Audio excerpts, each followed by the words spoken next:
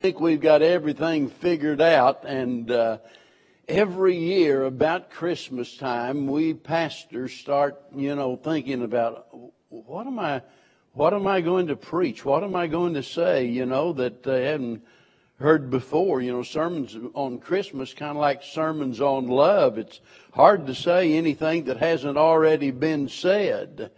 And, the church members, sometimes they've heard so many sermons about Christmas that that they know pretty well what you're going to say even before you get to it. But that's not really a bad thing. The precious truths associated with Christmas ought to be repeated often and clearly. And I understand that many times we allow the great doctrines of the Bible to become mere cliches that are meaningless. We remember them, and we might even appreciate it, but a lot of times we just don't really get the message. There's some people that love Christmas, but they really have no concern for Christ. And that's the way it was with my dad back before he was saved. That was his favorite day of the year. Christmas. It was his favorite holiday, Christmas. But he had no concern about Christ. He never went to church. He never talked about the Lord or anything. It was the tradition of it that he loved, not the truth of it. He loved it, I think, the tradition because as a little boy he had such a tough time. His daddy died when he was in the 8th grade, and he had to leave home and go out and be farmed out to work for his board and keep, and just had a really rough childhood. And, come Christmas time, it was pretty well nothing. If you got anything, it was a pair of overalls or something like that. And so he really come to love Christmas, and it was a big deal for him. The kids opened our presents, Sis and I, and it wasn't until Sunday morning. We followed that strict tradition. There was none of this stuff, I get to open one, on Christmas Eve. No, we knew ahead of time it was going to be Christmas morning. He loved Christmas. And, up until the time that he died, but he had a greater appreciation for it whenever it became meaningful after he had trusted Christ as his Savior. Now, I've said all of that to say this. I want to make sure that you get the message. I want you to understand. I don't want anybody to leave here without really understanding what Christmas is all about. Because sometimes, we lose the meaning of it in all of the tinsel and the shopping and the rat race that we're involved in, to the point that we allow our focus to get on things rather than on the Savior. And I want you to realize it is a celebration of the coming of the Lord Jesus Christ. And that ought to inspire us to wonder and to awe. It ought to remind us of God's love. It ought to remind us of God's great wisdom. It ought to remind us of God's great power, you see. And the bottom line is, it should inspire a spirit of hope for those who feel hopeless. And God forbid, let's assume that everybody here is saved and going to heaven, everybody except one. Wouldn't it be a horrible thing for us to come down to the benediction and close the service and go our way, and for one lonely, lost soul to walk out that door just one step, one breath away from the devil's hell? It would be awful. The rest of us might really feel good and think, boy, this is a great service. I love the special music. I love the choir singing. I even kind of liked that sermon that I'd heard before, but it was all in all, it was a great service, Well, for us, but not so great for that one lost soul that leaves here with that hopeless feeling. And that's what I want to avoid. Somebody gave me a Christmas card some years ago, and they had a little note inscribed. It said, "I wish it was a Hallmark." And I knew exactly what they meant, because I knew the motto for the Hallmark Card Company, which, when you care enough to send the very best. Now that card meant just as much to me as if it had been a Hallmark or anything. Some of the most precious cards I ever received are these little hand-scribbled cards that the little kids have made, and those are precious. It doesn't have to be a Hallmark. But I want you to understand, Christmas is all about God giving His very best. And there's one verse that just encapsulates, I think, everything that I'm trying to say. Here in 2 Corinthians 9, verse number 15, the Apostle Paul says, "Thanks be unto God for His unspeakable gift." And I want to speak to you for the next few minutes about God's greatest gift. Notice that Paul says that it is unspeakable. You know, sometimes we get in the heart of stretching things. We don't really intend to, but we use words like, man, that's great, or that's awesome, or I love this, or I love that. Do you really? I just love fried bologna. Do you really? Use the same word to describe fried bologna that you described your wife with, But we just do that. Somebody says, I got to go to the ball game, and you say, man, that's great. Not really. There's not anything really great about it. But, we don't intend to do it. But some way or another, we just get in the habit of stretching the truth. But let me tell you, it is impossible to exaggerate God's gift. Because it is beyond expression. And that's exactly what Paul is saying. It is unspeakable. Look in Ephesians. Just turn over a couple of pages probably in your Bible. Ephesians chapter 3 and verse 8. And Paul says, "Unto me, who am less than the least of all of the saints." That's a great attitude to have about yourself. We generally think too much of ourselves. But Paul said, I'm less than the least of all of the saints. And he says, "Is this grace given that I should preach among the Gentiles?" Now listen, the unsearchable riches of Christ. Now look at verse 18.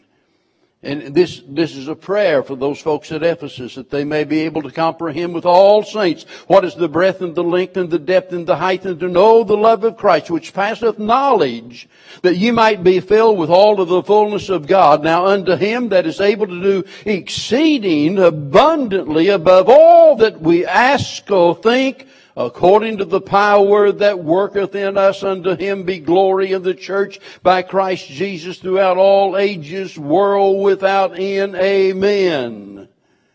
Now I read those verses for a reason, and I don't know if you noticed or not, but Paul uses one superlative after another in trying to describe the Lord and His love for us. And you can pile those superlatives up until they're higher than the mountains. But it's never enough. You can find the best of the silver-tongued orators in the world and let them try to describe the greatness of Christ, but it's never enough. If we could even beckon the angels to come down and to expound upon the excellencies of the Lord Jesus Christ, it would never be enough. We fail before we even begin. And that's why Paul said of God's gift, which is the Lord Jesus Christ, that it is unspeakable. That it is something that is inexpressible. We can't comprehend it. We can't explain it. It is above. It is beyond anything our mind can imagine or our tongue can explain. So it is an unspeakable gift. But there's more to be said for it than that. God's gift is also unequaled. For something to be undescribable is one thing, but to be unequal is another thing. Something can be beyond our ability to describe and be absolutely worthless or something of very little value. But when we speak about God's gift being unequal, we're saying it is at the very top of the list. That there is nothing that can be compared to this. It is above and beyond anything else. You know, the gifts that we receive on earth are not always of equal value. You know, it can range from anything to a little cheap plastic item to pure gold and real diamonds and things like that. But regardless of the monetary value of the gifts, there is no gift that can compare to the gift of God, which was His own Son. It's of greater value than anything and everything. God gave His Son. God gave His perfect Son. God gave His precious Son. God gave His promised Son, His only Son. He gave His Son who is altogether lovely, the fairest of 10,000, the bright of the morning star. And the fact is, when you've said all of that, you still haven't really got to the very crux of the matter, which is that God gave Himself. I gave serious thought to preaching from my favorite verses related to Christmas. And in those top 5, most certainly would be John chapter 1, verses 1, 2, and 3, and verse 14. And there is no depiction of the manger whatsoever, no mention of Mary, no mention of Joseph, no shepherds, no angels, nothing like that. It's all about the Son of God, who is the Word of God, who was made flesh and dwelt among us.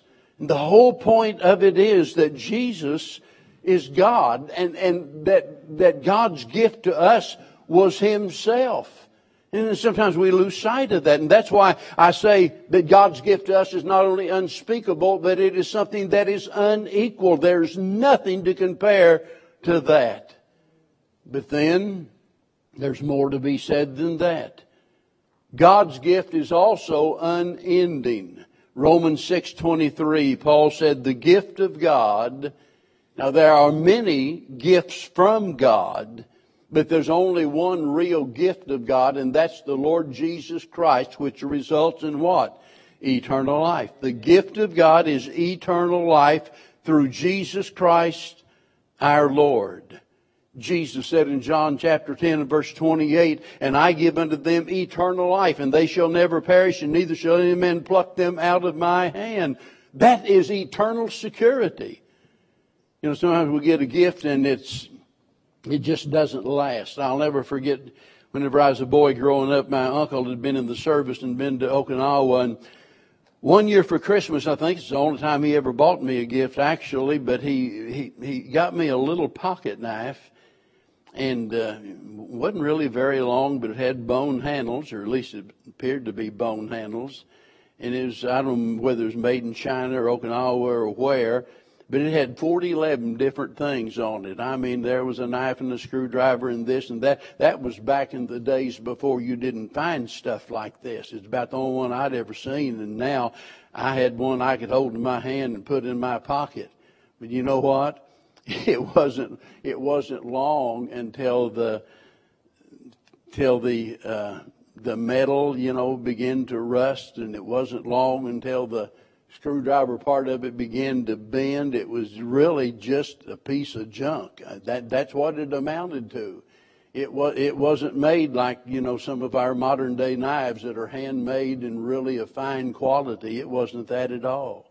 You know, sometimes, in spite of the good intentions of people, we'll get a gift and we know when we get it, this isn't going to last. Now, whenever I was young, you know, you didn't want anything made in Japan because it was junk. And I mean, literally, it was junk. You didn't want anything made in Japan, unless it was China maybe, but I'm talking about fine China now. But nowadays, if you're at a gun show and you're looking at knives, and the first thing you do is look see if it's made in China. And if it's made in China, you don't want that because it's an inferior quality.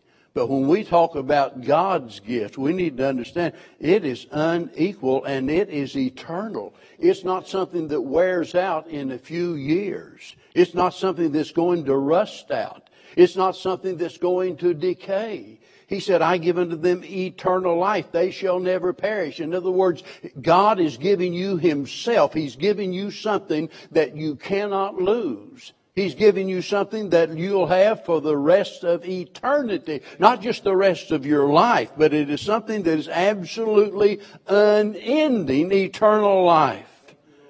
I don't know why anybody would want to be a part of a church that does not believe in the security of the believer. And yet there are so many people that will criticize us Baptists for emphasizing the importance of eternal security. Look, that's what the Bible teaches. Amen? And it becomes an even more glorious subject when you realize that God's gift is not only unequal, but God's gift is unearned. Notice we're talking about what? A gift, right? We're not talking about a wage, something you earn. We're not talking about a reward. You know, we tell children, that their gifts from Santa are based on their goodness. You better watch out. You better not cry. Better not pout. I've got to be careful with that because I tend to say it the wrong way. But a lot of times we teach our kids, you got to be good or Santa's not going to get you anything. And sometimes, as harmless as that seems, sometimes I think it kind of carries over into the world of religion, and they begin to reason in the same way. If Santa won't give me a good gift, unless I'm good, God's not going to receive me unless I do good works, unless my behavior measures up. And the fact of the matter is, there is none good, no, not one. You see, God's gift is something that is unearned. It's something we cannot attain. It's something that has to be accepted. It can't be achieved. It has to be received. And what he said in Ephesians 2:8-9, for by grace are you saved through faith, that not of yourselves. It's what? It's a gift of God. You see, it's not of works. It's not of works. Because if it's works, what? Well, we could boast about it, you see. And look, if you had to earn your salvation, it would no longer be a gift. Am I right? And I've often illustrated by saying to the kiddos, look, I've got a $10 bill here, and if you'll come and get it, it's my gift to you. And so whenever they get up, all of a sudden I say, now when you get up here, now you got to do 50 push-ups before I give it to you. Well, it's no longer a gift. And when it comes to eternal life provided through Jesus Christ, it's something that God gives us that is totally unearned, but it's also something that is undeserved. It's undeserved. I believe one of the most serious problems that we have in America, I believe that one of the main reasons, probably the main reason, that there is so much insecurity, so many people that are just living on the ragged edge because they're so frustrated with the pain and the problems and the difficulties of life. And it's the fact that they were taught in public schools some years ago and reinforced by some foolish preachers that we ought to esteem ourselves. We ought to love ourselves. We're worth it. They even wrote books about it. I'm okay, you're okay. The fact of the matter is, none of us are worth it. None of us deserve anything. If we got what we deserve, we'd all spend eternity in a lake of fire. And whenever we realize that we don't deserve anything, we'll be satisfied with whatever we get, right? Because we don't deserve it. That's the way it is with eternal life. It's something that God gives. It's not something that we earn, not something that we win. And so it is undeserved, but it's also something that is useful. How many of you ever got a gift for Christmas that was, well, it was nice, that they gave it to you, but it was really useless? Now you don't have to raise your hand, because if you do, when you get home, somebody's going to ask you, what was it? So it might be better if you don't raise your hand. But you know what I'm talking about. Just about everybody at some point in time has got a gift that is absolutely useless to them. What am I going to do with this? Sometimes you think about, well, I'll pass it on as a gift, You better be careful about that because you might forget who you gave it to and who you got it from. But whenever we talk about the gift that God gives us, understand that it meets our deepest needs. It's not like it's some addition to our life. It's not something that, that we enjoy, but then, we put it in a drawer somewhere and we forget about it until we need it again and we get it out and we enjoy it some more. We're not talking about something that makes no contribution to our overall welfare. We're talking about the very greatest need in our life is the gift that God offers us. And let me tell you, regardless of what you have, you are poor without Christ. You can be in perfectly good health. You can have all of the gold in Fort Knox. You can have 1,000 friends on your Facebook page. You can have everything going for you. But without Christ, you are poor. On the other hand, if you have Christ, regardless of what you don't have, you're rich. It's kind of like the old song says, that kept saying sometimes, I'm a poor rich man. I know that I'm poor, but I got a lot more than, any rich man that I know. I've got a home in the sky that money can't buy. Oh, I'm a poor rich man. That describes every child of God. And that's why as a child of God, as a joint heir with the Lord Jesus Christ, we never have any reason to complain. The one thing you need more than anything else is spiritual life. And that is exactly what Jesus Christ offers you this morning. Spiritual life. Until you receive Him, the most important thing in life is missing. I am so amazed at God's goodness, at what He's given Bev and I. And there's several times I've answered the question, what do you want for your birthday or what do you want for Christmas? And in recent years, I've answered it the same way. I don't need anything. I don't want anything. How can you be so blessed as to be in a state like that? I don't understand it except to say that it's all of God's grace. I don't deserve it. I didn't earn it. It's just the grace of God that has been so good to put me in a position that I can stand here this morning and say, I don't need anything. I really don't. I don't even have my cane this morning. Now, I'd kind of like to get rid of this pinched nerve in my neck, but that's okay. I can live with that. It's not that big of a deal, And to think that it's all undeserved, but you can have all of this other stuff and still be poor. When I talk about God's gift being useless, generally we think being useful, rather. We generally think about our sins forgiven, right? And we ought to think about that. That's a big deal because everything's going to hinge on that. Our sins are forgiven and we have a home in heaven.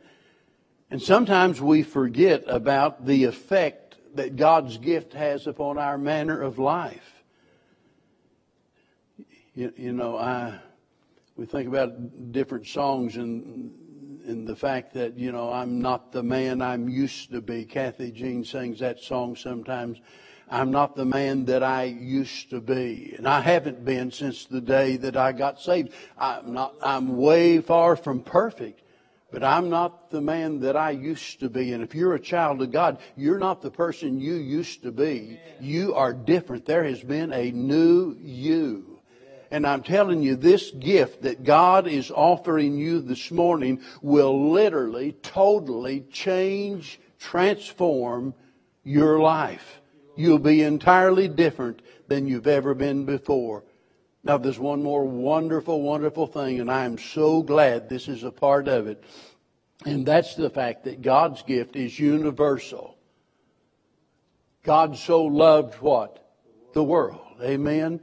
That's like the little kids saying, red, yellow, black, and white, they're precious in His sight. God loved the world that He gave His only begotten Son. Hebrews 2:9 says, Christ tasted death for every man. Think about it. Every person. When Christ died on the cross, He died for every single person on this earth. And there is no one who is so vile, no one who is beyond the reach of God's goodness.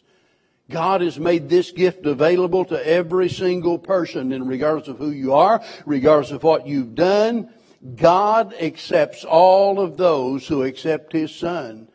Ephesians 1:6 says we are made accepted in the Beloved. Amen. It's a horrible thing to be rejected, isn't it? I wrote an article the other day. I don't know if I sent it out or what I did with it, but I was talking about a little kid standing there with his ball cap in his hand. You know, whenever kids used to get together and choose up teams, and then inevitably there'll be one kid that neither captain wants. And there he stands with his cap in his hand, and it's down to the last choice, and one of the teams has to take him, and he knows it. He knows that's the way they feel. Or some kid that doesn't make the cut whenever it comes to the ball team. Or some kid that,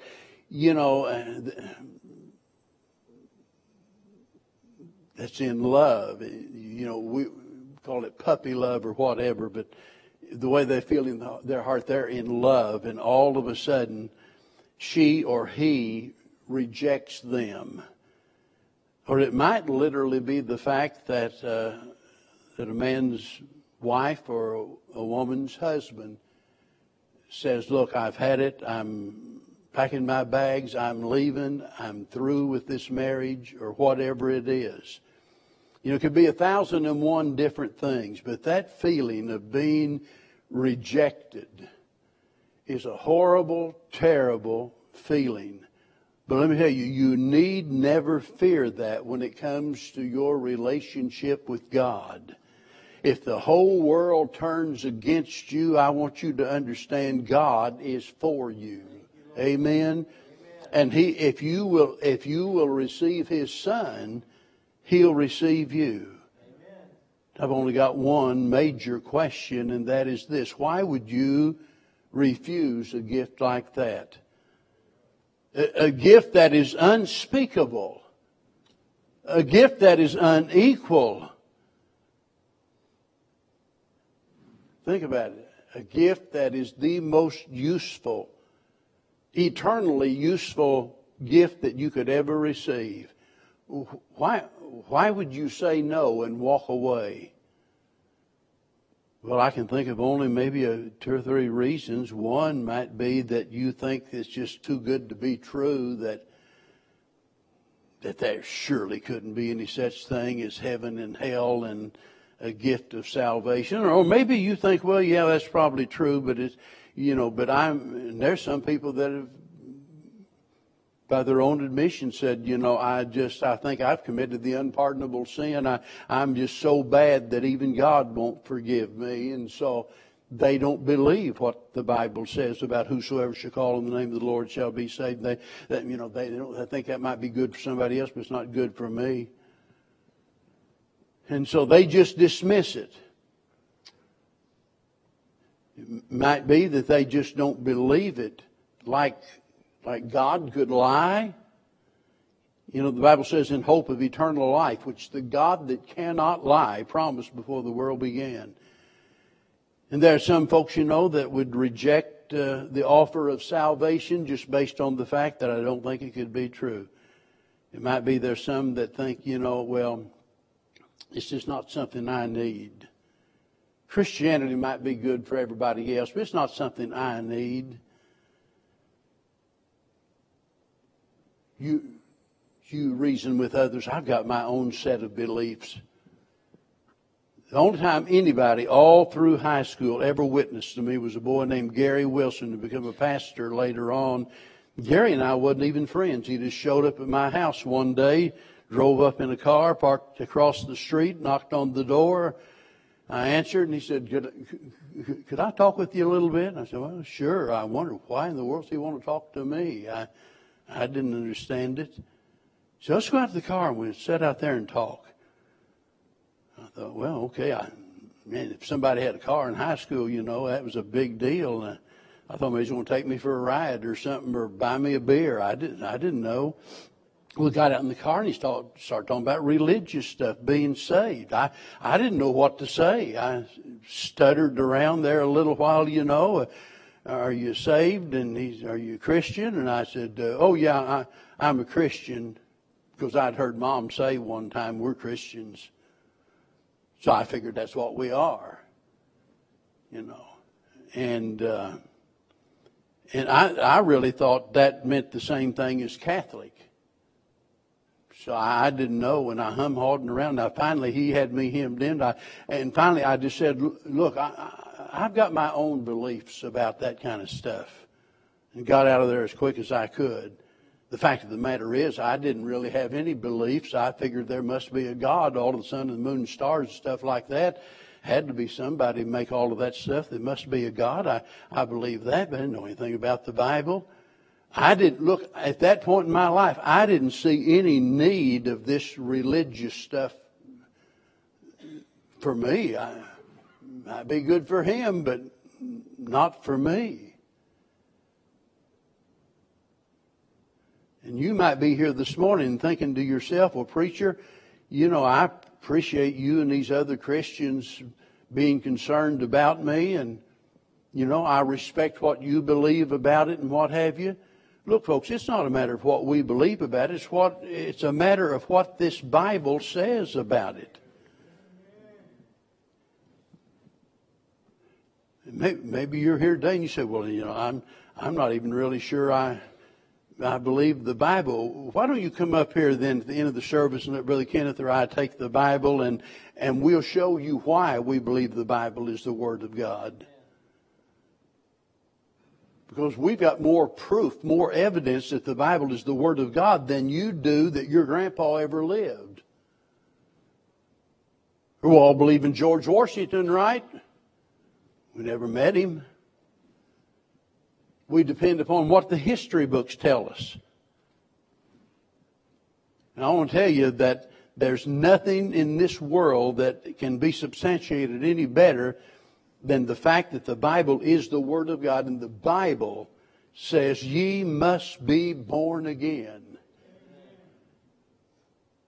And the Bible assures you that if you will receive Christ, if you'll accept God's gift, that you can become a child of God right here, right now, this morning. This will be the best Christmas that you've ever had in all of your life. It'll be a blessing unequal to anything you've ever enjoyed. But only if you receive God's gift.